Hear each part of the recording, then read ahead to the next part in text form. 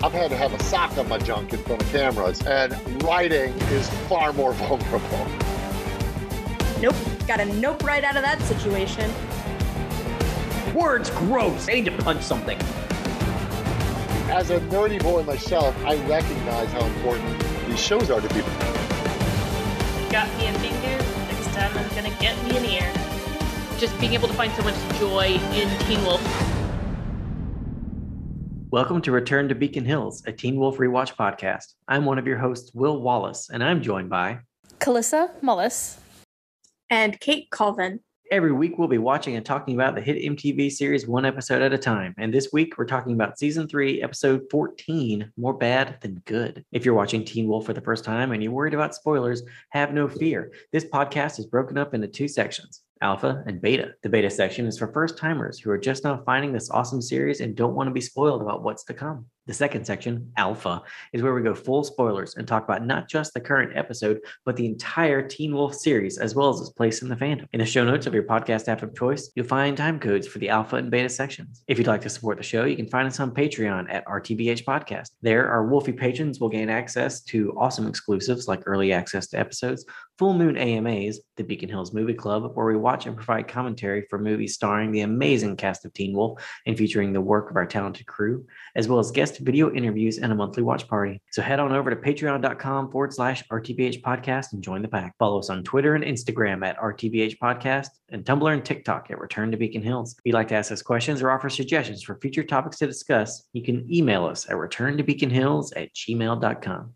More Bad Than Good was written by Jeff Davis and directed by Tim Andrew. In it, hunters continue to torture Derek and Peter for information until an unexpected rescuer intervenes. Raphael's investigation into possible impeachment keeps Stilinski on edge. Kira's interest in befriending Scott puts her in danger. The symptoms that Scott, Stiles, and Allison suffer after the ritual make it that much more difficult for them to help Were-Coyote, Malia, even with guidance from Deaton. Lydia and Isaac find themselves entrapped. And just when things start to look up, a mysterious figure disturbs the Nemeton. Our favorite quote this week comes from an exchange between Stiles and Isaac. Stiles says, "We need a real alpha. You know what I mean. An alpha who can do alpha things, an alpha who could get it going, get it." And Isaac finishes with, "Up." But a few times they actually work together on a topic, because normally as you see in this one, there's some tension there. Always. Our honorable mentions would be first exchange between Allison and Stiles, where Allison says, "Coyotes don't like wolves, and they're really smart. If they don't want to be heard, they actually walk on their toes." Stiles says, "Coyotes tiptoe," and Allison rolls her eyes and says, "They tiptoe." I actually love the look on her face when she says that. It's great. Our next mention would be Stiles' line, directed at Isaac. "Okay, what is the point of him? Seriously, what is his purpose aside from the persistent negativity and the scarf?" He noticed too, fans. One last line from Stiles. "It's a doll, It's got little arms, a big baby head, and dead, soulless eyes." As all dolls are required to have. Yeah, I definitely think of Jaws in that bit. So the episode opens with one of Derek and Peter's captors continuing to torture them for information. Derek's life makes me so sad. Like, the others are in a really bad way, but they do still have loving families. Even Isaac has Melissa now. Meanwhile, here's Derek getting tortured alongside the only family he has around him, a person who once impaled Derek on his claws and left him for dead, unapologetically. For Peter, this is probably something he's just into. He's very much into it. He's like, more, harder. Finally, the torture just stops because Peter's weirding him out. Yeah, he just leaves the room and the other Calaveras are like, "What happened?" And he says, "His massive erection. I just can't stop looking at it." The torturer is the one who has to use the safe word. Safe words are for Doms too. Yeah. The torturer asks again where La Loba is. Derek says they don't know, while Peter says that he'd love to tell them, but he and Derek don't know what they're talking about. The Calaveras bring in a chainsaw to cut them in half. Even dazed from the electrocution, Derek spares a withering glance at Peter. Oh, Derek. Anyone else think about Kate's whole, "Little Chew chucks his chainsaw for me" during this bit? Oh, I hadn't, but that's a great connection. The head of the Calavera hunting family comes in and says in Spanish that it doesn't have to be so hard. Derek pretends not to understand, but she insists, again in Spanish, that Derek knows many languages. Hot. Derek Hale's a liar. Not usually, but here, yes. As an incorrigible Derek apologist, I do feel like I need to clarify that. I don't know what other languages he speaks. The Yeah. language of love. There you go. He does not. There's a slightly different introduction to Araya in the original script. The hunters part to reveal their leader, an old woman named Araya, seated in a corner, calmly and contentedly sewing. Araya pulls a seam ripper from the pincushion in her lap. With a sharp tool in hand, she rises to approach. That's what that is. Yeah. Well, I didn't know if that's what she was actually using on screen, but I thought this was really cute, giving her like such a grandma introduction with her like over there sewing in the corner. And then she's like, I'm going to use this utensil to cut off a finger.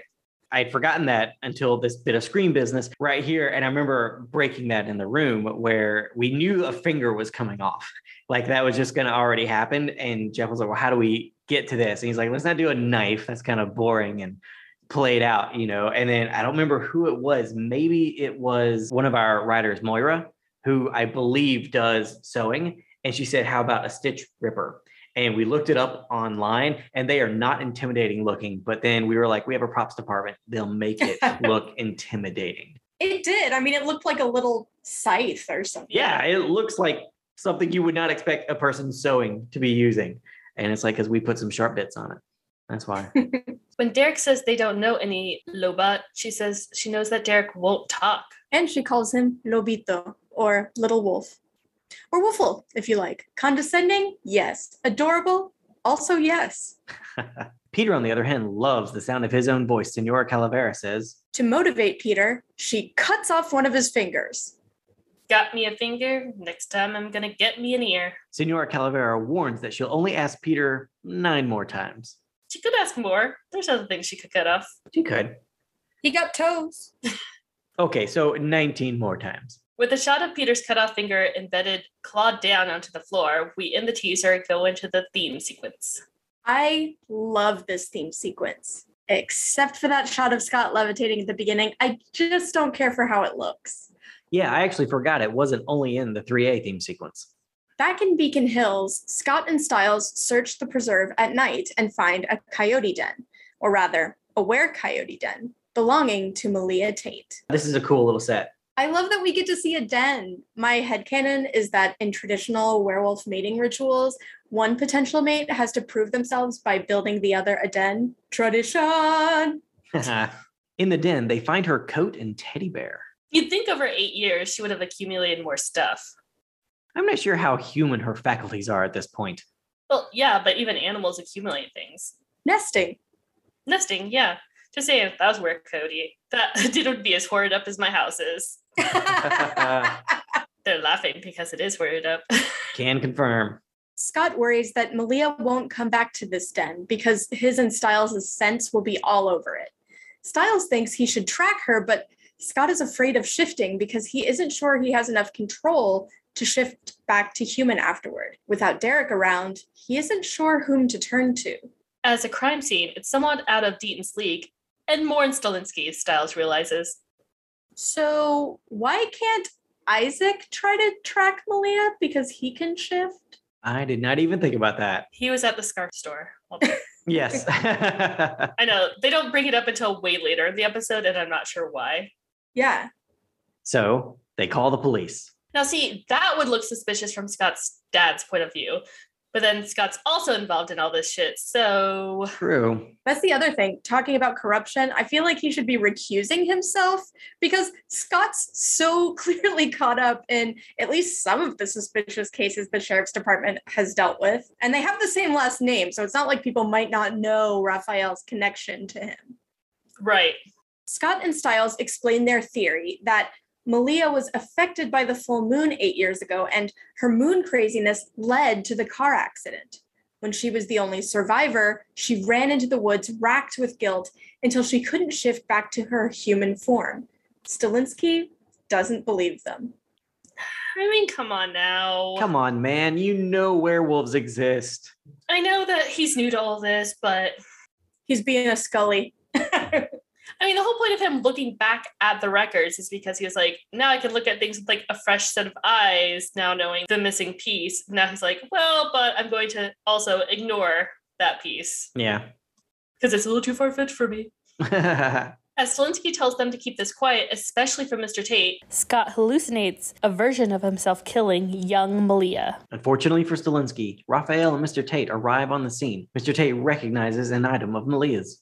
I told you to stay out of it, Nick Lachey. Raphael tells Scott he's curious about how his mom is okay with him running around the woods at night. Oh, you want to criticize some parenting here? Right? When Raphael approaches him, Stilinski asks why Raphael would bring Mr. Tate to the scene. Raphael says he needs confirmation on the lead, and he thinks he understands why the department is closing so few cases. Okay, this is so confusing to me. I don't understand why Raphael is saying he understands why they don't close cases. They got a new lead on what seemed like a simple closed case, and they came out to investigate it. It's not like they decided not to search for her remains or anything, just that they hadn't found them yet. So there's no reason to bring Tate in at this point. Seems like a weird jab from Raphael. Yeah, I don't get it either. I also found it confusing. I was like, what about this is confirming your suspicions that they can't close cases? Yeah. I mean, this case was previously marked as closed, but then they got new evidence. So they investigated it. None of this is straying from how it's supposed to go. And Stilinski's absolutely right.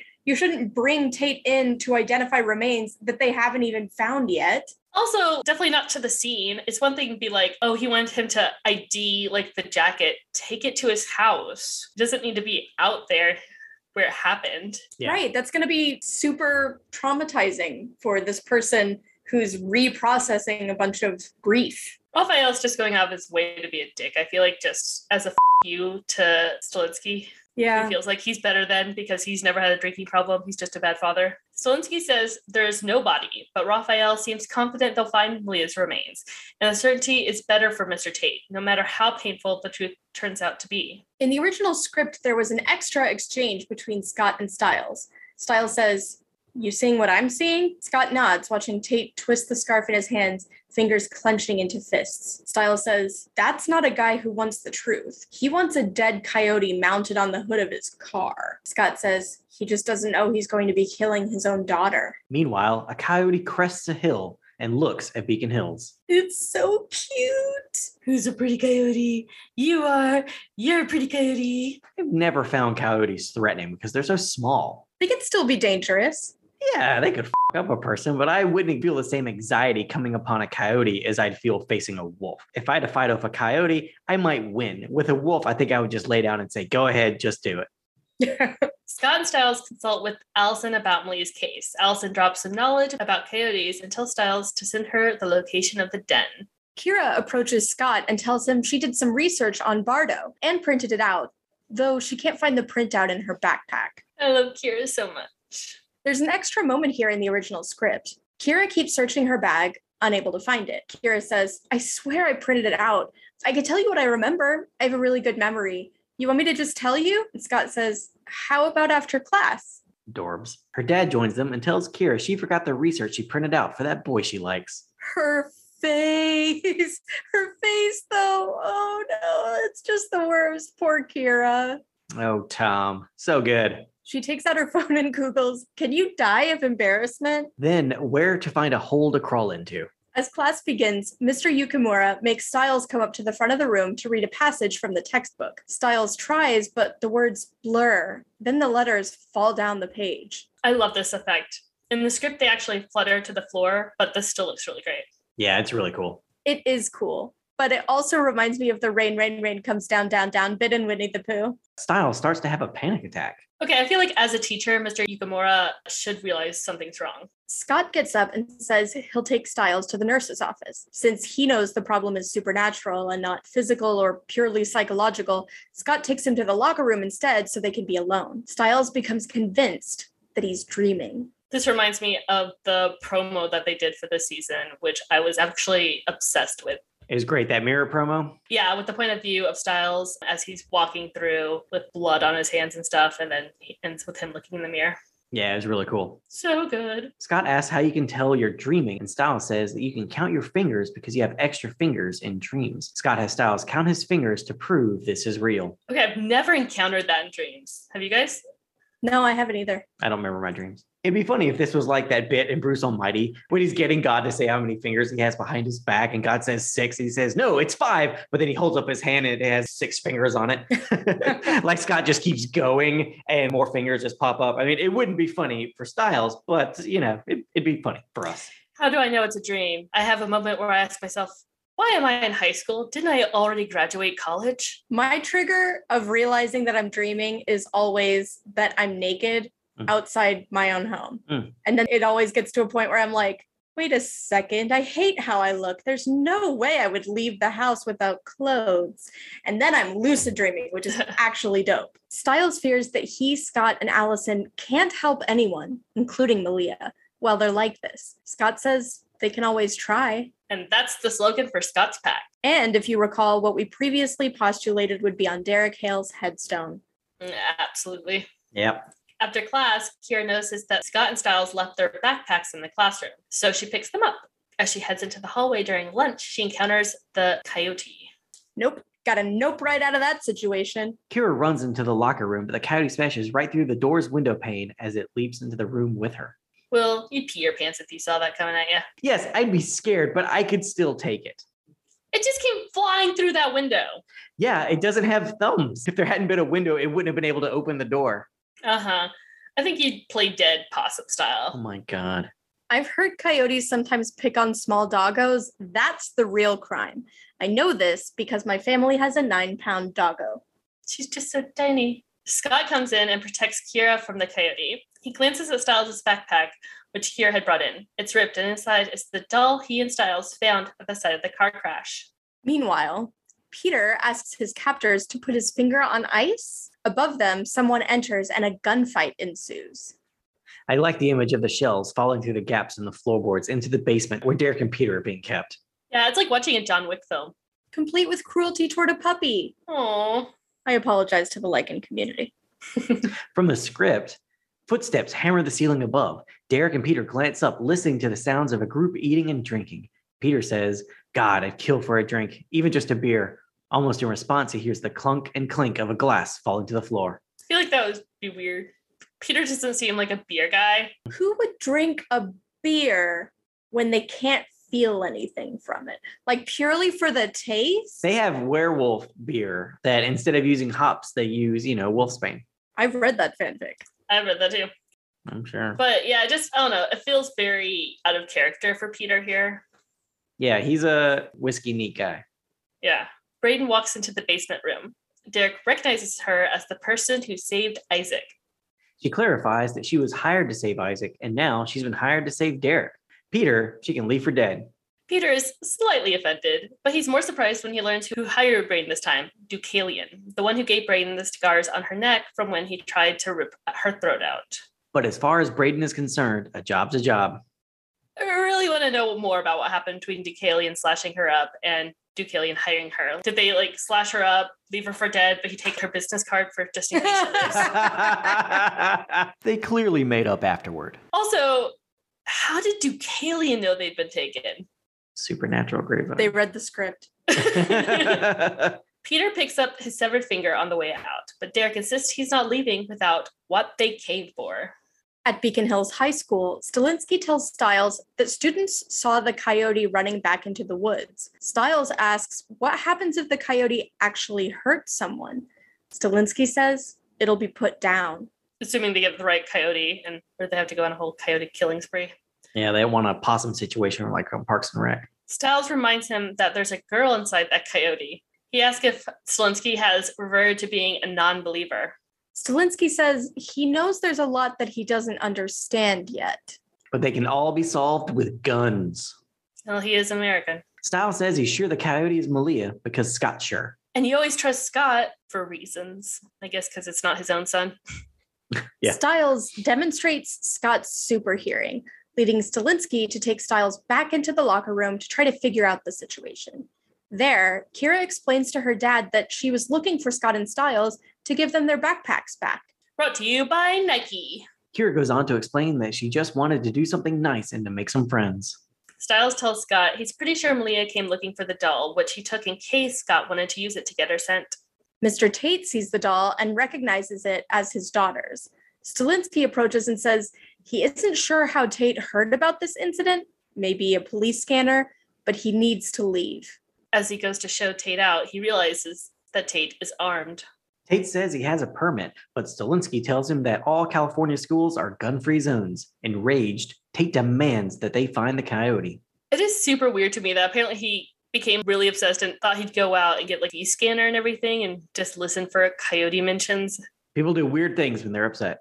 At her apartment, Allison puts together a high-powered tranquilizer rifle. I love this bit. Just the combination of her flowery dress and this huge gun. Such a great contrast. It's badass. Yeah, she looks awesome. Scott's part in preparing to find Malia is getting xylazine, a horse tranquilizer, from Deaton. He only has 3 vials, so whoever uses them will need to be a good shot. Scott says Allison's a perfect shot, but Isaac reminds him that she only used to be a perfect shot, not to mention how difficult it'll be to find the coyote in the first place. Stiles doesn't appreciate his pessimism, or the scarf Isaac's wearing in 65-degree weather. That's a little chilly. Come on, Stiles. You lived in California too long. That is not chilly. That's not scarf weather. And even the way he's wearing it is weird. Yeah, it's not actually wrapped around his neck. There's an extra couple of lines here in the script. Isaac says, if we manage to find this thing. Stiles says, this girl, she's a girl. Isaac says, covered in fur and living in a dirt hole, right? This is why Stiles wants to punch him. He's not wrong. Okay, Isaac, you were once covered in fur and living in an abandoned train, so let's ease up. Isaac ignores Stiles and adds that they don't know how to turn Malia back to human when she's been a coyote for 8 years. Scott says he can. After all, Peter made Scott turn just by using his voice. Same with Deucalion at the distillery. But Dean has concerns. This is a were-coyote, not a werewolf, so they don't know whether it would work even if Scott could find someone to teach him how to do it. They still haven't heard from Derek. Scott is willing to try on his own, but he's afraid to shift, let alone use new wolfy powers. Because of the ritual, he has, well, performance issues. Do you think there's any late-night TV ads for that one? I'd like to see that. Stiles suggests that they need an alpha who can teach Scott how to do it. Maybe the twins. They aren't alphas anymore, but they might know how to make other wearers shift using their voices. Yeah, I mean, Derek isn't an alpha anymore either. The only one who's seen the twins in weeks is Lydia. So Lydia gets in contact with the twins and gets them to meet her, Scott, and Stiles at Derek's loft. As soon as they arrive, the twins start beating up Scott. Because we gotta have punching and unnecessary flips. It's weird that Stiles and Lydia don't even try to help Scott. They don't even say anything. Yeah, they're kind of just like, okay, we'll see how this plays out. Is anyone worried about why Derek isn't answering? Dude is surprisingly reliable when there's a crisis afoot. Nope, not worried at all. Yeah, giving Scott the benefit of the doubt. At the end of last season, Scott did say he hoped Derek would find a better life somewhere else. Maybe Scott at least doesn't want to push in case he found a better life. He doesn't want to keep insisting Derek come back to help him. But this is Derek we're talking about. We know that's not true. Yeah, Scott probably should have just assumed he was being tortured somewhere. But Scott does always like to think like nice things about people, always the optimist. Yep. Man, if 3's a pattern, what do you call Derek's history of torture? Oh my God. A lifestyle. Damn. So did Lydia tell Stiles about the twins? They've been talking about her love life? I guess, yeah. Just curious. They talk about everything, and we never get to see it. The twins explain they are actually trying to help teach Scott how to do an alpha roar. You do it by giving in and letting go. Stiles says he actually did something similar with Scott before, using a heart monitor and some lacrosse balls. Season 1's aptly titled Heart Monitor. But this scene feels a lot more like a slice of Fight Club homoeroticism. Wait till you see what was cut. So pain makes you human, but it also makes you fully wolf out? Yes? I think it's the anger that makes you fully wolf out. There's a bit of a Stydia moment that was cut from the original script. Fangs out, Aiden unleashes a powerful roar, shaking the walls around them, vibrating the dust right off the old furniture. Lydia pulls in a breath, more than a little impressed by the fierce display of power. Stiles says, noticing Lydia, "What's that?" Lydia responds, "Nothing." Stiles continues, "No, that was something." Lydia says, nodding at Aiden, "That was something." Okay, there's another weird bit that was also cut. Ethan says, "Come on, McCall, give it all you got. We can always heal, and we can take it." Aiden says, "He likes to take it." Styles to Lydia says, "I'm not even sure what they're talking about anymore." I am, because Aiden was apparently like, you know what all these people need to know? That my brother's a bottom, which I also weirdly know for a reason. Because he's the top. This is a supernatural podcast, Will.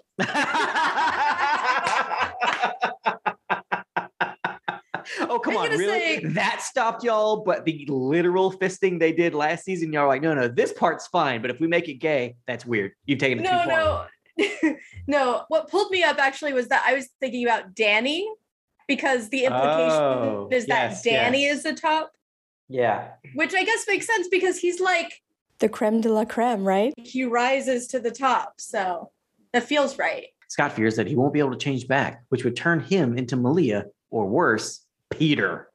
Anyone but Peter.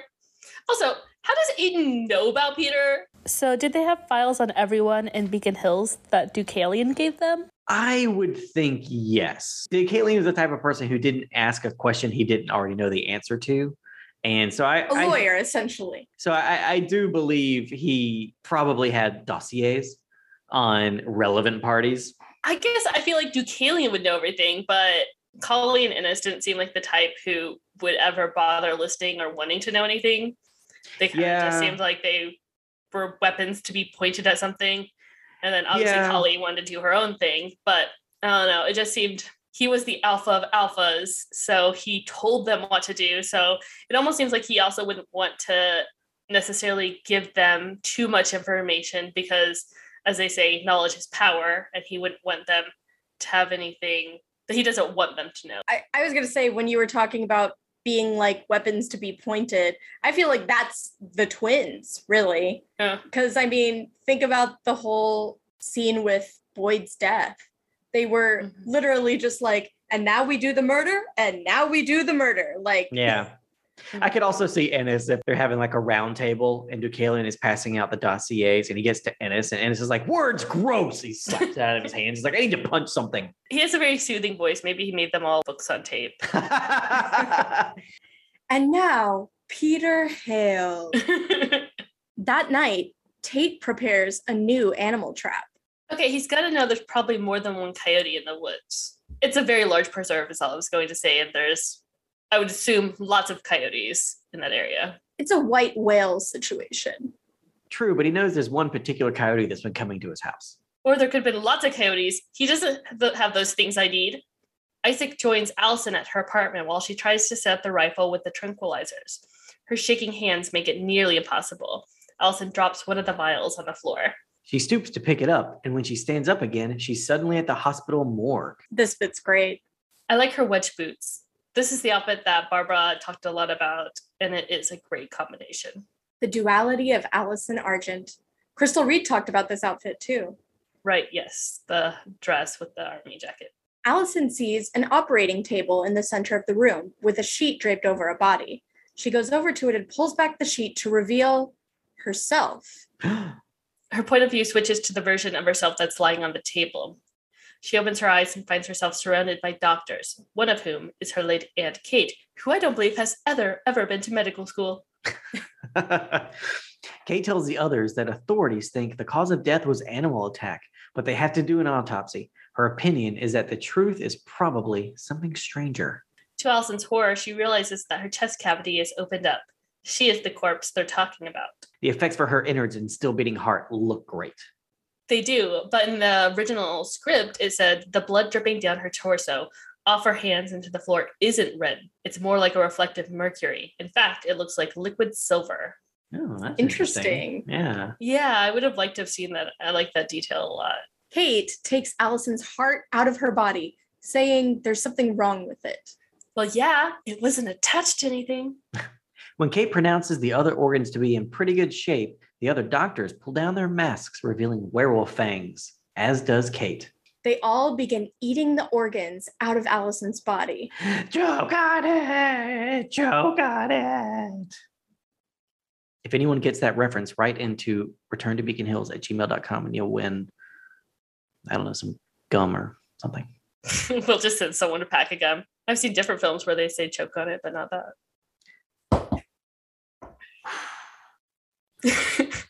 They begin eating the organs out of Allison's body until she wakes up from hallucination and finds herself pointing the rifle directly at Isaac's face. Not his pretty face. She puts the gun down and apologizes. Trying to lighten the mood, Isaac says it's better than ring daggers. Is it? Allison worries she won't be able to help anyone, but Isaac offers to help. With some sexual healing. Isaac tells Allison to show him what to do with the trank gun. Scott, Stiles, Lydia, Isaac, and Allison all meet out at the preserve. I think this was shot up at Griffith Park. Is that where you guys usually did the preserve scenes? It depended on what was necessary for the scene. Lydia voices her concerns that they could be doing more harm than good. Scott says they're trying to keep a father from killing his daughter. Isaac points out that it's more like they're trying to stop a guy from killing a coyote who's actually his daughter, but they don't know how to turn the coyote back into his daughter. Stiles once again complains about Isaac's unhelpfulness. You're not wrong, Stiles. It's interesting that Lydia says more harm than good here when the episode title is more bad than good. I did not notice that. Me either. Allison gets out the trank gun from her car. Once again, I ask, where is Chris Argent? Meanwhile, Stilinski confronts Tate, whose coyote traps pose a danger to the people of Beacon Hills. Stilinski finds a back room filled with boxes from traps that Tate had purchased. It's like the Acme factory back there. He really took advantage of that Amazon Prime account. Stilinski says a child could die if they encountered one of these traps. Tate says that his child died. So all other kids are fair game. It's not how anything works, bro. So originally the theory was that an animal dragged the body away. Does he now think she was alive when that happened? And it wasn't just the coyote dragged a dead body away? It's not a dingo. I don't know. I think his just PTSD can has just been reopened. It comes in a can? It does come in a can, also in a spray bottle. Stilinski tells him that the two of them are going to go out and disarm all the traps he set. But when Tate sees that the screen on his back door has been torn open, he realizes the coyote must be inside the house. The coyote's giving him a strong you by coming in after he set all those traps. Didn't set those traps inside, mother. Right? Where's his dog? Yeah, I think they forgot he had a dog. I would love it if Tate went into the bedroom and the dog was just in there cuddling with the coyote. Aww. That would be adorable. It would be. Tate sees the coyote in the backyard with his daughter's doll. I want this doll. I like it. Tate chases the coyote into the woods. Stilinski warns Stiles about Tate being armed and dangerous, as well as the traps he set. There's actually a short scene that was cut in the original script. It said, underneath a canopy of trees, Isaac and Scott both look in opposite directions. This is about the gunshot. Isaac says, I heard it this way. Scott says, what are you talking about? It came from over there. Isaac says, I swear it was this way. Allison said, Scott, are you sure it was the other way? Lydia says, it doesn't matter. The sound could have bounced off any solid object, split up, and go both ways. A moment later, Scott kicks his bike into gear and hurtles into the trails. Trank gun in her hand, Allison follows Isaac the opposite direction, racing into the thick of the woods. Stiles calls out, whoa, wait, what are we supposed to do? Allison turns and throws Stiles a net. He catches it in his hands, looking down at it. Stiles says, are you serious? Without another word, Allison turns, racing to catch up to Isaac. Yeah, I feel like we didn't need this scene. Yeah, we didn't. This is definitely just one of those scenes that you think you need when you're writing. It's just connective tissue to get to the next time you see everybody all split up. But then when you're cutting it together, you're like, nah. Yeah. Don't need this. We're in the action. Nobody cares. When Stiles hears about the doll, he realizes that the doll is the key, though he doesn't fully understand it yet. Stiles shows Lydia a picture on his phone of a photo of Malia with her younger sister. Lydia points out that it's not Malia, but her sister holding the doll. With that last piece in place, Stiles figures out where Malia is going. Stiles, you're so smart. Isaac runs ahead of Allison, who has the trank gun, until he gets caught in a trap, just in time to spot Tate, who's armed with more than just tranquilizers. Good thing Isaac, unlike Cody's, has thumbs. Isaac tells Allison to use the trank gun on Tate. She shoots and misses. Isaac tells her to breathe. Think about me naked. I mean, it would have been a little awkward for him to say that while bleeding, but it would have been the first time on Teen Wolf. Right? True. Think about me wearing only a scarf. Nothing else. Allison whispers the new code to herself and manages to shoot Tate with a trank. The French was slightly better this time. She's been practicing. When she hits Tate, Isaac's like, okay, now me, because this hurts so much. Oh. Unfortunately, the coyote is now gone. Stiles leaves a voicemail for Scott explaining that the doll was Malia's sister's. Malia left at the site of the wreck in remembrance, like leaving flowers at a gravesite. She just wants to put the doll back. When Stiles gets off the phone, Lydia alerts him to a nasty surprise. She has stepped on a trap. If she moves, it'll snap on her leg. Lydia gets a little annoyed with Stiles in the original script. Stiles says, don't move. Lydia says, I know. Stiles continues, don't even breathe. Lydia says, if you keep stating the obvious, I'm going to scream. Look underneath the trap for a warning label. Y'all know what happens when Lydia screams. Yeah. Lydia tells Stiles to look for a warning label. Stiles is skeptical that the manufacturer would put instructions for disarming the trap on the bottom of the trap itself until Lydia exasperatedly reminds him that animals can't read. Do I have to explain every goddamn thing to everyone? Yeah, she is getting super annoyed. In the original script, she has an insult, making the line, because animals can't read, you idiot. Burn. But Stiles realizes that thanks to the symptoms he's experiencing, neither can he. Will's full of gasps this time. It's like I'm experiencing it for the first time. Lydia tells him that he's too smart for instructions anyway. I feel like this is a situation where instructions are actually very important. She's trying to build up his ego, Will. Well, she might have to do that with a fake leg. Stiles always figures things out, Lydia says, and he'll figure this out too. Well, this time the letters are just rearranged. They're just anagrams. Get to unscrambling, Stiles. Better yet, he has a phone. Just take a picture and show it to Lydia. She can read. Yes, she can.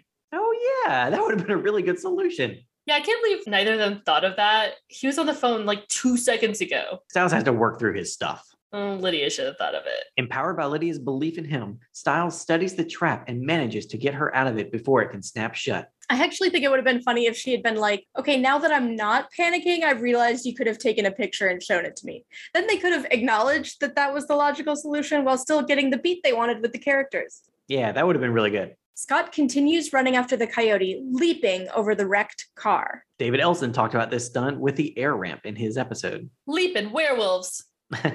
Scott roars, causing Isaac to wolf out and tear the trap apart to make his escape. I have the weirdest boner. In the script, it actually calls Scott Isaac's alpha. It says, hearing his alpha. Nice. The roar also startles the coyote into submission. The coyote's like, oh my God, okay. What a meanie. God. The coyote then shifts back to her human form, a naked 16-year-old girl, Malia Tate. It's Shelley Hennig time. Yay! Shelley. Stilinski reunites Malia with her father as Stiles looks on from the car. Dino hitting that score hard. I love it. Reminds me of the scores that Steve Jablonsky has done. He's a really good composer. I looked him up after you said this while we were rewatching it, and I've seen 19 different movies and a TV show that he scored, including, by the way, Deepwater Horizon, starring Teen Wolf's own Dylan O'Brien. Damn. Stiles finds that his ability to read has returned, at least for now. Later, Raphael leaves Stilinski's office. You can get out now. I imagine that after Stilinski slams the door, Raphael slaps a post-it note under the name Sheriff Stilinski, and the post-it note reads, "For now." What a petty bitch. There was an extra scene in the original script. It's in Stiles' room at night. It says, Stiles slowly lies back in bed to go to sleep. The moment his head hits the pillow, however, his eyes remain open, wide open. He stares up at the ceiling, still too frightened to close his eyes in the darkness. Derek, Peter, and Brayden find the box that Derek had been looking for. It's made of mountain ash wood and filled with mountain ash. Someone doesn't want their hands in there, Peter observes. Derek can get his hands in my box. Claws and all. I've led a good life. Remember in Arrested Development when they said that Buster was in the womb for 11 months, and when he finally came out, they said there were claw marks on the inside of his mother's uterus? Oh my God. Prepare yourself, Kate. Worth it. Out in the preserve, someone approaches the stump of the nematon and pulls a plant out by the roots. From the newly opened gap in the wood comes a swarm of fireflies, which soon coalesce into human-like figures. Oh, great ending. Now is when the story really gets going. That's all we can say without spoilers. Speaking of which... All right, Wolfies, that wraps up the beta section for More Bad Than Good. And now we're about to dive into spoilers, not just for this episode, but for the whole Teen Wolf series. If you want to stay spoiler-free for all the excellent stories to come, jump out now and we'll catch you next week. But if this isn't your first time in Beacon Hills and you want to hear more, don't move a muscle. Here comes the alpha. Scott, you can't transform. Allison's being haunted by her dead aunt. And I'm straight up losing my mind. We can't do this. We can't. We can't help Malia.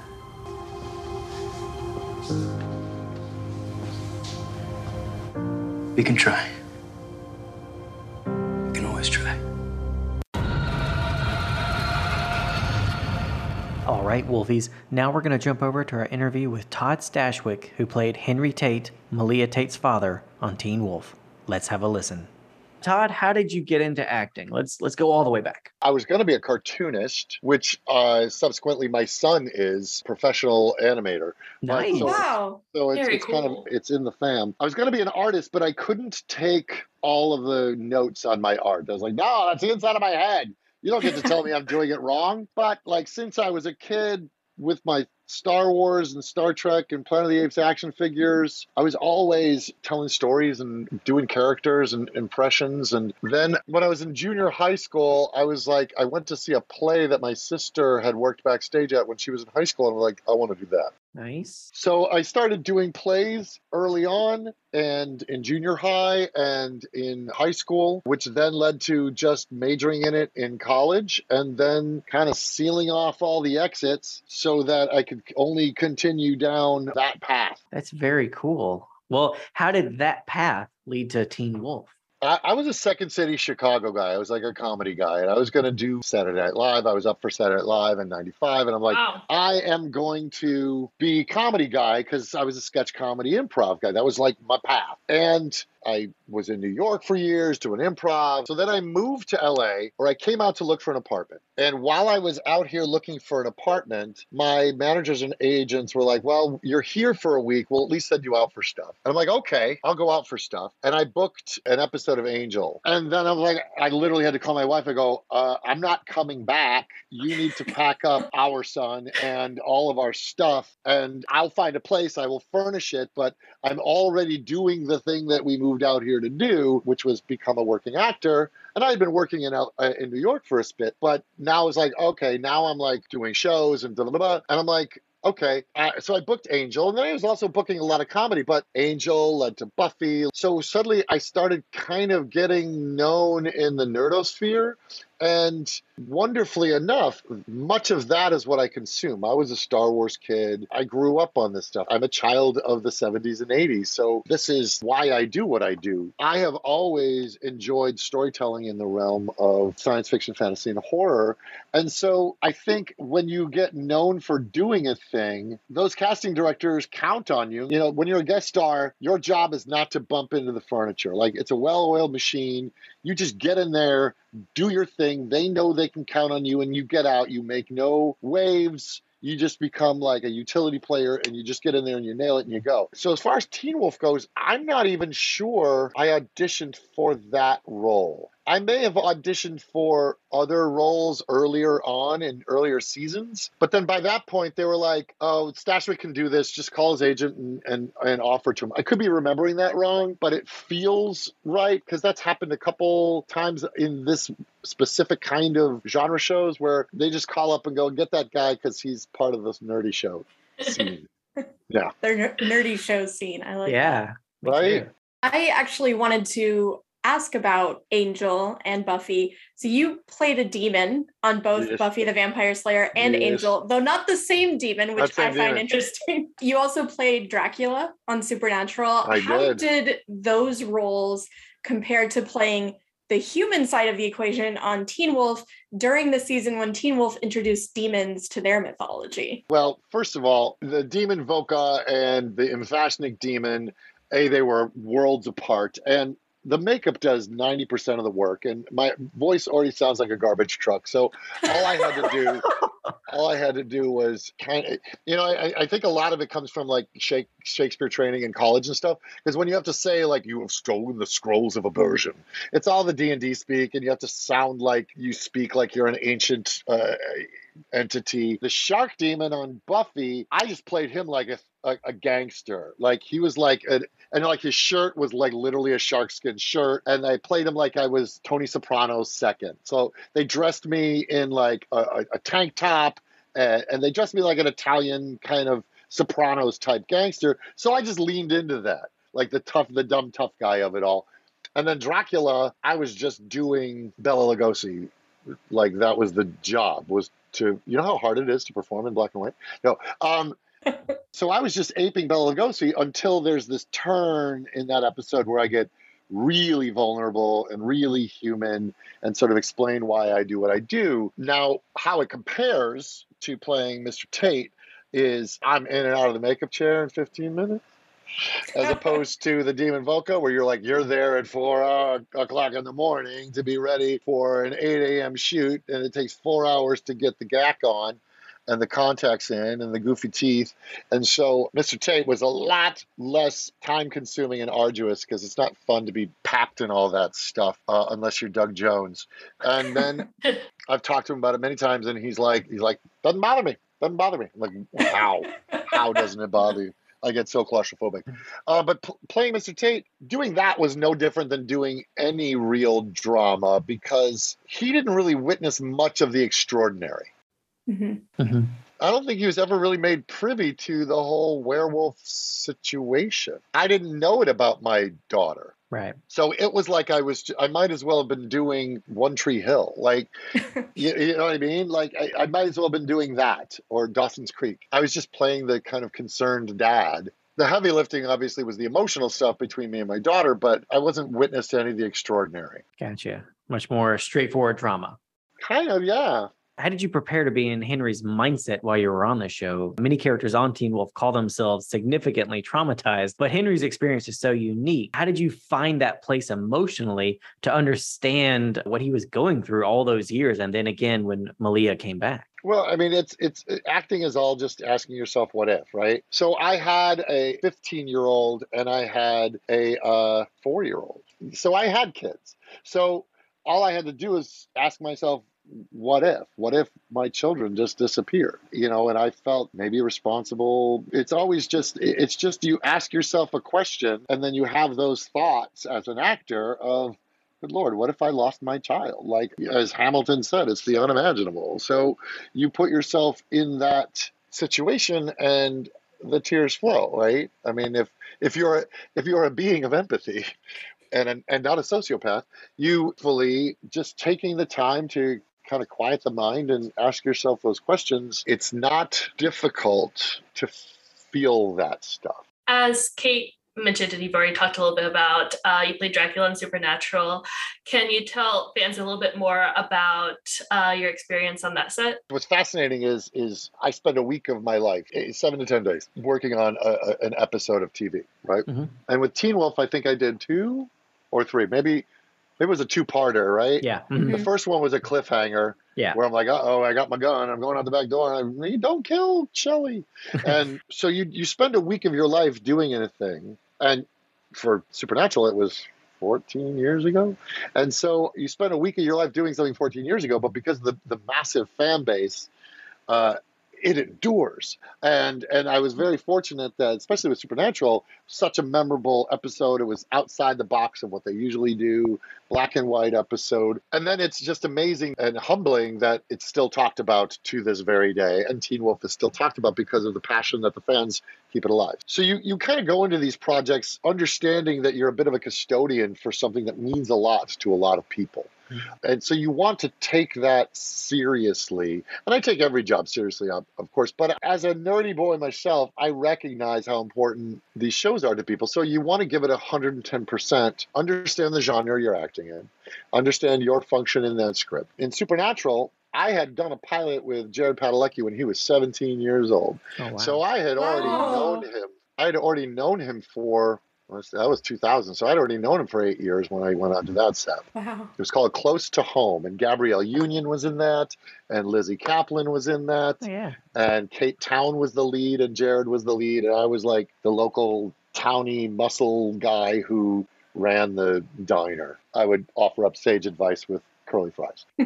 So I'd known Jared, and then Jensen is just such an open dude, and I was vouched for by Jared. So I was walking into a very warm house. I was also brought in to do a very, very specific job. I was brought in to do Bela Lugosi's Dracula. So it was wonderful, and it was such a challenge, and it was a different kind of job than I've ever had to do. And I kept on my laptop back when there were disk drives. I kept the 1930s Dracula in my trailer, and I would practice the dialogue and practice the faces and the movements and the gestures, literally up until they would go, Mr. Stashwick, they're ready for you. And I would don my cape, and they would give me my fangs, and I'd be like, technically speaking, Bela Lugosi didn't have fangs in the 1930 edition. They're like, shut up, hit your mark. Like, nope, cross the line, too nerdy stuff. Exactly. They're like, oh, really, Poindexter? And to be honest, like, you do a show like Teen Wolf where, we always joke when we were on 12 Monkeys. You always joke because whenever you'll be talking at craft services, you're talking like this, and then they yell action, and everybody starts talking like this because your body mic and everything gets real whispery and quiet. It looks great on screen when people are all intense and quiet on these shows.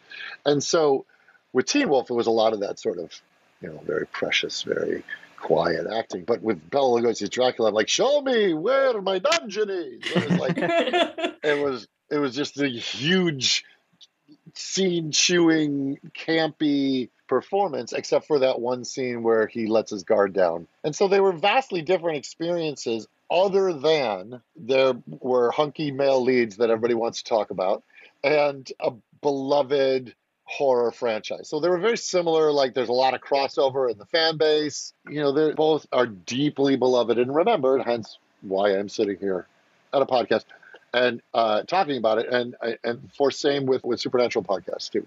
I go on those to this day, 14 years later. It's great. That's awesome. I love it. Yeah, Keep the dream alive. Yeah. You mentioned 12 Monkeys. How would you compare working on something like Teen Wolf, which maybe leans more into the fantastical horror versus something like 12 Monkeys, which is the more grounded. Stuff, that normal everyday stuff. Yeah. You know what? It's interesting because the job is the same in that we have to act like, and it is extraordinary. 12 Monkeys took place in 2043 after a massive virus killed like 8 billion people or 1 billion people, whatever it was. 6 billion? 6 billion. And so it was just a post-apocalyptic warring gangs, and you have to act like it's business as usual. You have to, I would say, I have to buy it so I can sell it, and if I sell it, they'll buy it. Got it. So I have to believe all this stuff is real and react to it accordingly and be able to comprehend the time travel and act like it's just, that's what we're doing on Tuesdays. We're jumping to 1945. That's just how that works. 12 Monkeys, there were a lot more extraordinary sets, the time travel room, and then we would be in medieval England, or we would be in the Old West, or the 1980s, which was one of my favorite episodes, which is a big art heist episode with Emily Hampshire at her nuttiest. She was just amazing in that episode. And it's a comedy episode too, so it was one of those departures after stuff that was really heavy that we got to do something really caper-ish. Nice. So 12 Monkeys, and I was also on that show for 4 seasons. So it was a completely different kind of job. Gotcha. It was also in Toronto.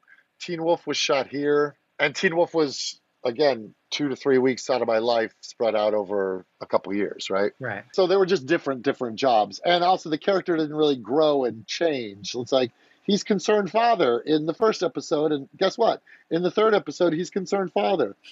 He's much less put upon in that scene where she lifts the tree and I'm like wagging the old dad finger at the boys. But the experiences were completely different. Obviously, so much more of my life was spent doing 12 Monkeys and investing in that character over the course of 4 seasons. On Teen Wolf, Yes. What scene was the most fun or the most challenging to film? Obviously, the emotional stuff is as fun as it is. It's also like, do it again. Cut. Okay, now we're going for close-up. Do it again. You're weeping when you see your child. Do it again. And at a point, you get emotionally exhausted, and you're like, I don't know how much more waterworks I got. I hope you got it. I did my crying for you. I hope it's in the can. Yeah. Otherwise, we're going to have to break out what we call the tear stick. It's the actor's secret, right? So it's just a little bit of menthol that they put under the eyes so that I don't have to worry about the special effects of my waterworks. I just have to play the truth of the performance that I'm like, oh my gosh, my daughter. I think I did it better than that on the day. But, I'll leave that up for you to decide. Those are always challenging scenes because you want them to come across as truthful and authentic. Yeah, and running through the woods, those are always so repetitive, and it's like, we got to get another shot. Run more. Okay, we're gonna get from this angle. Run more. We're gonna jump over there. Don't trip. Okay, there might be snakes. 12 Monkeys was probably far more physically grueling. This was much more emotional at times. Every scene, he was at a place where he's losing his mind. Every scene was sort of at a peak of him just being angry or upset or despondent or relieved and reconciling and disbelief and all of that. So there was a lot of holding yourself in a place emotionally for extended periods of time as an actor. It does all sound exhausting on different levels, and like it could just sap you. Yeah. I mean, you do go home and you're like, wow, I felt like I ran a marathon, but I sat in a chair the whole day. I got you. Yeah. This isn't a question. I just wanted to say that Justified is one of my all-time favorite shows, and anyone who was involved with it is a hero. So thank you. Also, you're not the only Teen Wolf alum to appear in Harlan County. Shelley Hennig, who was Malia and your daughter on Teen Wolf, also made an appearance on Justified. Yes, she is such a delight. She's such a delight. And that show was so much fun to work on. Timothy Oliphant gives me the vapors. It was just like, oh, he's just like I've been married 27 years, or together 27 years, married 25, and I still had to take a seat. Like, oh. And he's a joker, and he loves to laugh. He's a producer, so you could try stuff out with him and go, hey, what if we move this around and tried this out? And there's a scene where I'm starting to rant and rave, and he like clicks my morphine to put me to sleep because I'm in a body cast. Right. Because he ran over me twice. Yeah. So every time on every take, I would just try to make him bust by saying the most random thing before I went unconscious. And I think the one that got him, I was sitting there, I go, and then For the Love of Benji, which was a movie we all knew growing up about a dog. And then he just stops and he goes, did you just say For the Love of Benji? I'm like, why, yes, Timothy Oliphant, I did. And then the other connection is the woman that was the nurse in that episode I worked with on Psych. Nice. Maggie Lawson. Yeah. Very nice. This is a college town. Everybody ends up working with each other. We see each other on the quad. Speaking of connections to other actors, were you able to spend much time with Shelley Hennig before you filmed that really emotional reunion scene? No, because we were never shooting on the same day. We may have met that day. Wow.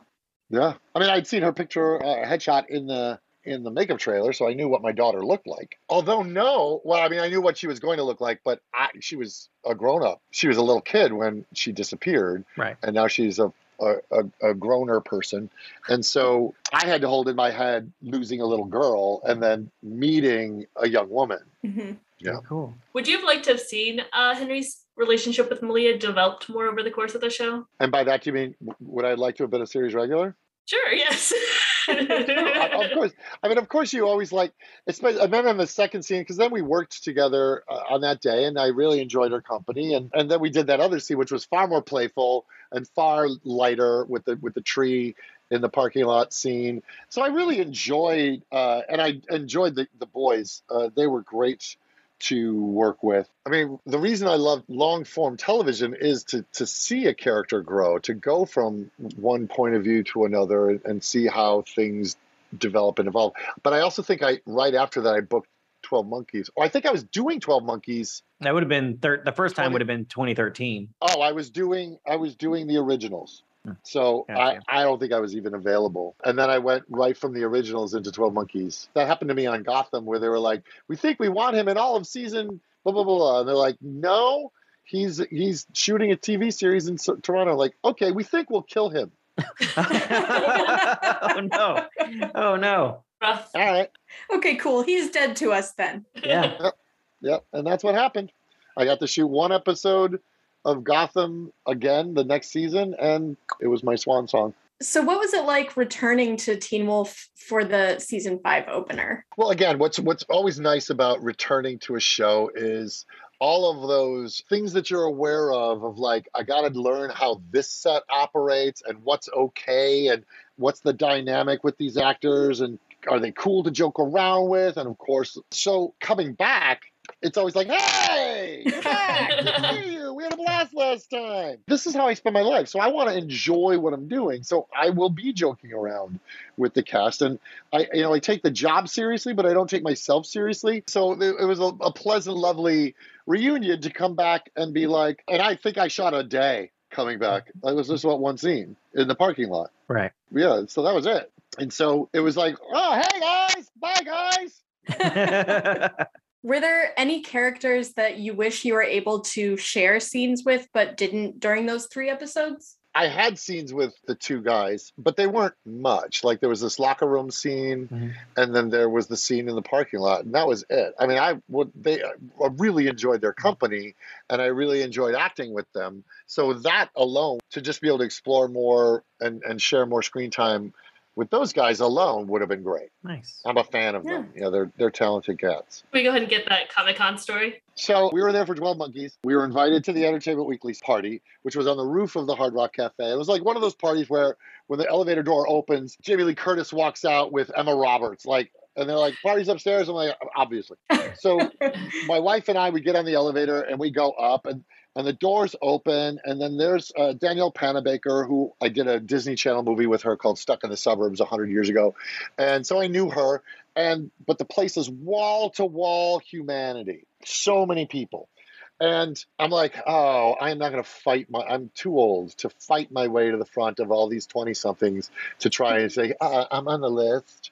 I just didn't have it in me. And I'm like, we'll give it a tick just to see. And a lot of people were trying to scam their way in. And I knew I could see the table, and I could see actually other castmates of mine on the other side of the glass drinking it up. And I turn and I look, and I'm like, and there's Dylan, and then there's the gang. And so I'm like, hey, so I'm talking to them, and they're like, hey, how you doing, Todd? I'm like, oh, I'm great. They're like, what are you up to? I'm like, blah, blah, blah. We're here for 12 months. It's awesome. It's awesome. Awesome. And then they all they're just shepherded through the crowd. Like the crowd parts and they make their way through. And I'm like, so I'm just left standing at the door with my wife, still a sea of humanity. And then Danielle Panabaker gets escorted in by her publicist. And my wife and I are like, we should just probably go home, until a door opens off the side. And a week before, I was shooting Gotham. And the door opens and somebody goes, make way for the cast of Gotham. And the cast of Gotham starts pouring through, and the whole crowd parts to make room because they have like a PR person leading them in. And they're walking by, and they're like looking at me like, Stashwick, we just saw you last week. And they waved me in. So I essentially body surfed my way into the party on the back of Gotham. We get in the party. It was one of those parties that, you would have killed pop culture had you dropped a bomb on the roof of the Hard Rock Hotel, because the cast of Teen Wolf was there, the cast of Flash was there, Game of Thrones was there, Firefly was there, like everybody, originals, Vampire Diaries, and the highlight capper story, just to show you, like, this was just an absurd event for nerddom. I was talking to Peter Capaldi, Doctor Who, with my wife, and I look over his shoulder, and Harry Potter is dancing with Arya Stark. I'm like, okay, I can. This nerddom has now swallowed itself. There you go. It's officially turned itself inside out. It sounds amazing though. I love that. Yeah. The total nerd dream. Yeah, it was a crazy party. Yeah, Jared Padalecki was there. Joss Whedon, before we found out he was a dirtbag, was there.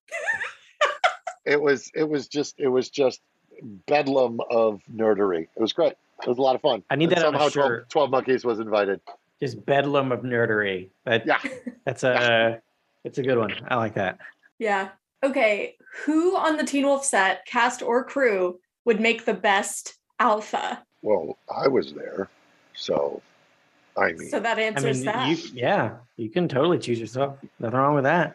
Yeah, it's funny. When I was a kid, back in the Stone Age, we, my cousin and I had a monster club, because there was a thing in the there was a thing in the 80s called Monster Kid. Like, if you were you a monster kid, and that usually meant you read famous monsters Filmland of Filmland. Yeah. So if you like poured over that in Starlog magazine, we were a monster kid. And so in our monster club, we all picked a monster to be, and sure enough, I was the Wolfman. Nice. because Oh. I have always been partial to werewolf stories. Very nice. I love them. I love them. I mean, I've only played vampires, but I was and demons, but I always favored the werewolf. Yeah, Nice. It's a good supernatural creature. Yes. it is. It is. Well, you've been on so many fantastic shows. And I swear, I think you've been in everything I've watched since like 2000. Like every single show. I love Dark Angel. I saw Titus, Yeah. everything like on your IMDb Yeah. page. What has been your favorite role to play? Don't make me choose. You can throw out top 3 or something. Just Well, top three: Deacon, Dracula, and Draken. I loved playing Dr. Draken in the live-action Kim Possible. It was one of the most fun roles. And then one that I can't talk about. Well, I mean, Ooh. we can cut anything out, so go on. Celicia Red Dot. Like, Red Dot. I'm getting a call here from. Yeah. No, I have a shop collar on. I can't talk about it, but it was a nerdy dream come true. Okay, I'm just gonna mention like franchises. So Marvel. Okay. Marvel. Okay, sure. You're no Yeah. fun. I am co-writing on a Marvel video game. Oh, Very really? nice. super cool. Yeah. Very Yeah, nice. For Skydance New Media, yeah. Very nice. That's dope. Yeah. That's super fun. Super fun. Nice. But yeah, Wow. so this other role that's coming up that will be announced hopefully shortly. It was one of those going to work every day was I had to keep the 9-year-old in me at check. Like All right. just chill, little nerd boy, and do your job. Very nice. All right. The joy of the experience was not lost on me every day I was at work. Well, that's fantastic. And I hope people dig it. Yeah. I'm sure they will. Definitely. So you mentioned video games and you've worked in movies and TV. Do you have a favorite medium that you like to work in? Oh, don't make me choose. I love telling stories. I'm fortunate that the projects that I've worked on as a writer they've woven beautifully with my career as an actor. And so I spent 3 years writing on a Star Wars video game, working with Lucasfilm, never came out. Oh. It was a blast. And I spent a year working on Suicide Squad 2. I was a writer on that until James Gunn, they kind of went, we're going to do James's script and have James direct it. I'm like, I get it. So I've been able to dance in a lot of awesome franchises and now Marvel as a writer. And then I have another video game coming out in January called Forspoken for the PS5 that I co-wrote. Nice. I like them both for completely different reasons. Acting is easier, but far more consuming of my time because often it's like you go to Toronto and do this for 14 hours and you're away from your family and that's all you're doing. And writing is much more intimate, but it feels far more vulnerable. And look, I've had to have a sock on my junk in front of cameras and writing is far more vulnerable. Gotcha. All right. Yeah. Like I've had to bare my bottom and it's like, and yet when my writing is put out there, I'm far more like, oh.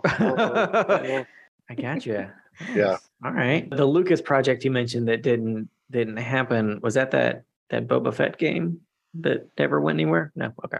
No, there was a game years ago called 1313, I think. Yeah, 1313. Yeah. Mhm. Was also possibly a Boba Fett game. Yeah. Ours It was not ours a Boba Fett game, but it was a Boba Fett game. Ours was the one with Amy Hennig at EA. Okay. Neat. That we did it. They pulled the plug on that in 2017. Well, that's Yeah. unfortunate. Yeah, it was. It was. I mean, I put my heart and soul into it for 3 years. And again, Star Wars I saw when I was 8 years old for the first time, and it blew my mind. So it was just fun to be able to play in that sandbox because Yeah. I'd already been playing in it since I was a kid in 77, Nice. with all my action figures and whatnot. Very nice. What show that's currently on air would you love to guest star on that you haven't had the opportunity to? Marvelous Mrs. Maisel. Nice. I would love to be on that. I like how stylized it is. I like taking the big swing acting wise and having to kind of flex my comedy muscles, which is why I loved doing the live action Kim Possible. Because again, you go from whispering in a basement in Toronto to being able to play Dr. Draken, like huge big theatrical clown. And Maisel has that kind of Neil Simon banter, that fast. I would love to do an episode of that show. I would love to do The Bear. Oh yeah, that's getting good reviews. I'm a Chicago boy, and I worked in many restaurants, and that would be a wonderful challenge to work on that show. What else are we watching? The Boys. I've auditioned for that a bunch of times, and I'd love to get up there and mix it up with those guys. Yeah, that'd be fun. That's a great show. I was going to say, I love how different they all are. That it's not just like, oh, they're all genre or they're all this or that. Each one is 180 degrees from the other one, and that's awesome. But that's been my career. Like I've done Will and Grace and Dharma and Greg, and then I've done Law and Order Special Victims Unit, and then I was on The Riches. So it's like I'm very fortunate that I've been able to have one foot in comedy and one foot in drama, and often, except for Teen Wolf, I'm the funny guy in an otherwise dramatic show. Nice. And that's always something I love doing. Nice. Like bringing a little bit of levity or irony to a moment, being the voice of the audience sometimes, and going, isn't this strange? You guys notice that, right? Like being that guy is always fun. I was actually legit about to bring up how I really would love for The Riches reboot, like just to happen. I would really love that show when it was on. We did too. That was a heartbreak. And it was one of those where I think I had 1.5 auditions for that. It was like I came in for the producers, and they're like, oh, the director's going to be back tomorrow. Do you want to come back tomorrow and just do this again? I'm like, yeah, sure. And they're like, okay, it's picked up for 13. What? Oh, it was like the easiest job to get. In the world. And I loved it. I love that cast. I love those people. I love that writing. The show had so much potential to go. And now it's been canceled in 2007. So it's been 15 years. Yeah. That's long enough for a reboot. Yeah, definitely. No, definitely. I feel like it was just like before its time. Yeah. It was. Well, it was part of that kind of Secret in the Suburbs span of shows like Big Love and The Sopranos and like, it's a normal family in the suburbs. No, it's not. Yeah. There was a run of those kinds of shows. Yeah. Now it's all versions of Ted Lasso. It's like new guy in very specific workplace. It changes everybody. So Our Flag Means Death, The Bear, Loot. Like that's the new trend in TV. Yeah. Yeah, I also love to do Ted Lasso. That would be fun too. I love Our Flag. I couldn't just let that reference pass without saying that. Yes, I love that show. I love it so much. So good. It's so good. I auditioned for that as well. I auditioned for Buttons, which went to Ewan Bremner, and it was never mine to have. He was born to play that role. And so, yeah. I'll still hope to see you on there one day. Yes, hopefully. Yes. That was a lot of fun. I had to name off Starfish. Like it was just a list of all the sea creatures. Sea urchin. Yeah, it was a blast. Nice. Very nice. So this might have already been answered by you talking about being a monster kid, but if you could be any Teen Wolf creature, what would you be? Werewolf. Be a werewolf. Okay. Well, mostly because the makeup is minimal. And then it's CGI. No, I mean, I love the idea of the beast within. I love the transformation of it all. That's cool to me. Nice. It is cool. Yes. Yeah. Todd, are there any upcoming projects you can tell us about? And we can cut anything that he wants to know so bad. Like, it's killing him over here. Come on. It's just like, yes, I do have something. I can't tell you about it, but, no. So. It's a good one. Yeah, it's a good one. It's a good one. It was a time of my life. I had a time of my life. You killing me, Smalls. Yes, killing me, Smalls. And hopefully I'll be able to talk about it sooner than later. Nice. They keep you on a very short rope. Well, I have, speaking of nerdy stuff, I have a nerdy merchandise website that I sell like D&D stuff. Nice. And I sell dice, and I sell dice towers, and I sell T-shirts themed after some shows that I've been on. There's a Supernatural shirt there that says #NoGarlic, and it's got my big old thing. And then I have a couple 12 Monkeys shirts on there, inspired by 12 Monkeys. Inspired by yes. And I wrote a Dungeons and Dragons inspired cocktail book with a man named Brandon Cleary, who's a former Imagineer. And we had a bartender from Trader Sam's at Disney co-create the recipes. So they're all sort of medieval fantasy themed tiki drinks. Plus there's a narrative and art. It's called Mystic Libations. Very nice. All that can be found at thenerdcircus.com because that's what my life is. It's a nerd circus. That's so fun. Yeah. So that's a big project. And I just, kind of hard to see, the biggest thing that's now available on the site is my signature gaming table. I saw that, I think, on your Instagram. Yeah. Yeah. I worked with this gentleman, Michael Jimenez, at The Weathered Dragon, and we collaborated to create a RPG gaming table for my Nerd Lair. And it's for sale to someone who wants a premium gaming experience. Well, Todd, this has been an absolute pleasure.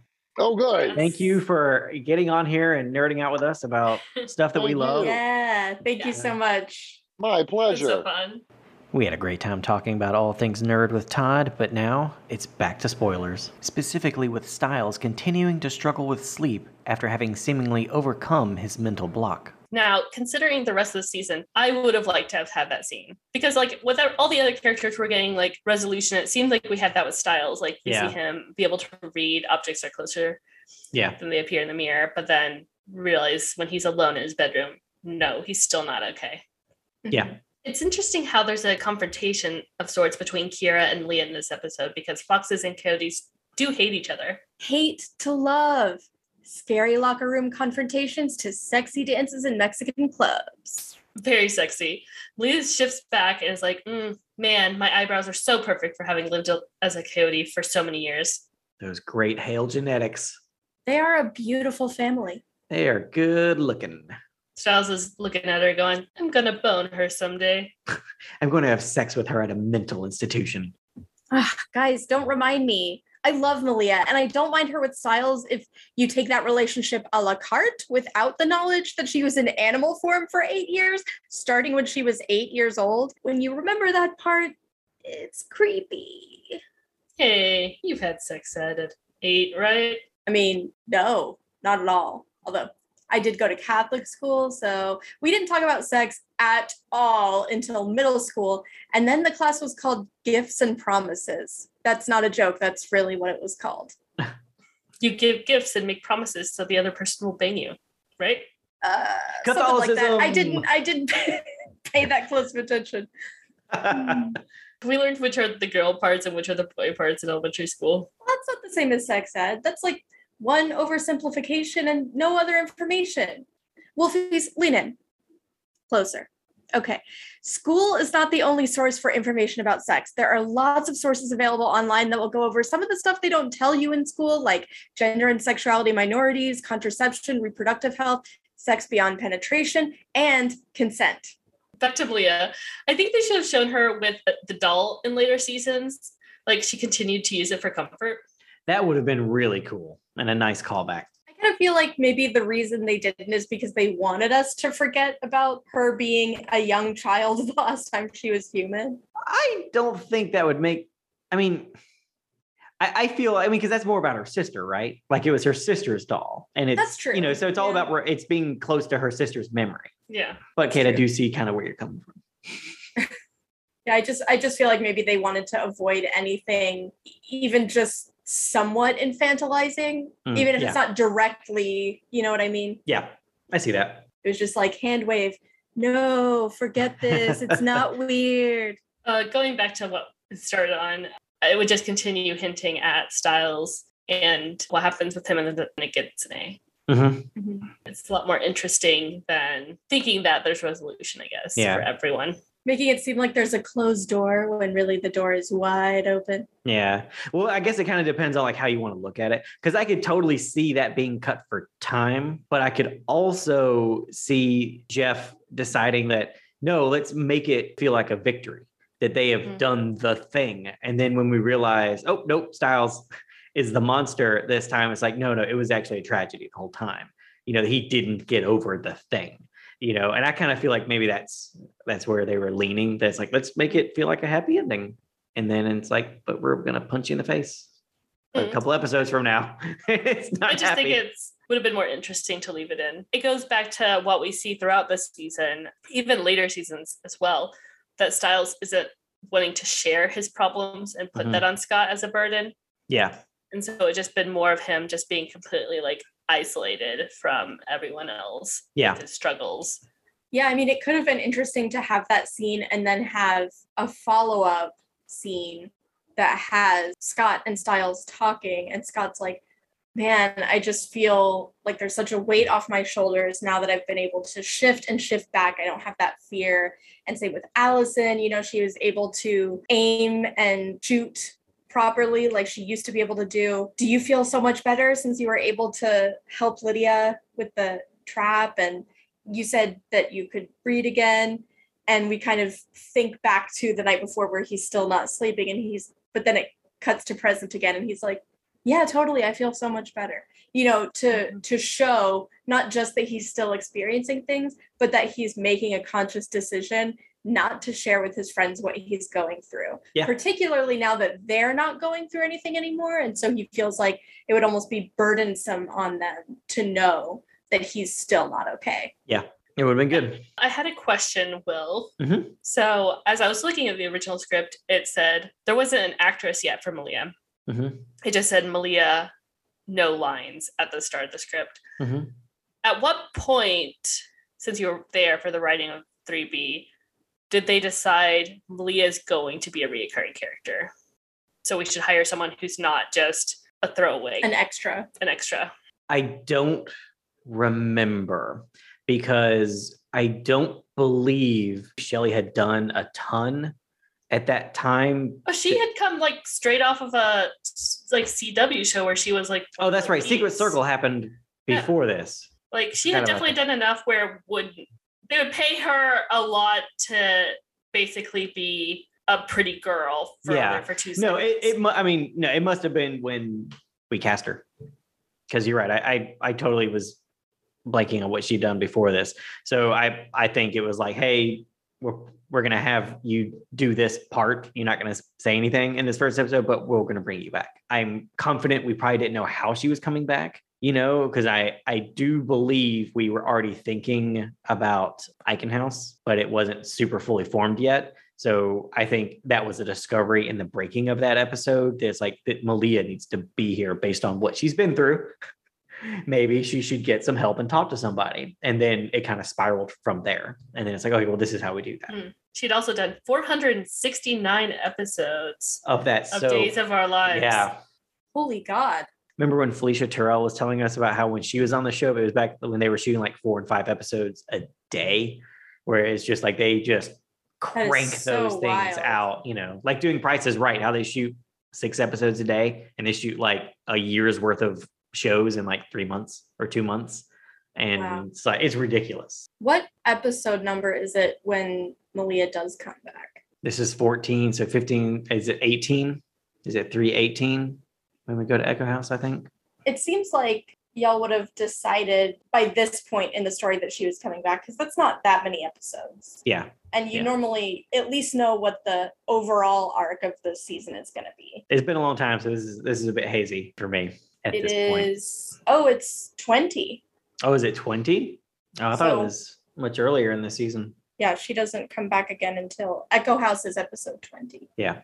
That concludes this week's episode of Return to Beacon Hills. We hope you had as much fun listening as we did talking about all things Teen Wolf. Follow us on Twitter and Instagram at RTBH Podcast and Tumblr and TikTok at Return to Beacon Hills. If you'd like to ask us questions or offer suggestions for future topics to discuss, you can email us at returntobeaconhills@gmail.com. Join us here next week when we discuss Season 3, Episode 15, Galvanize. Rate and review us on iTunes or wherever you get your podcast goodness. 5-star reviews get a shout out. Have a great week, and we'll see you again soon on Return to Beacon Hills. Dude, it's Beacon Hills.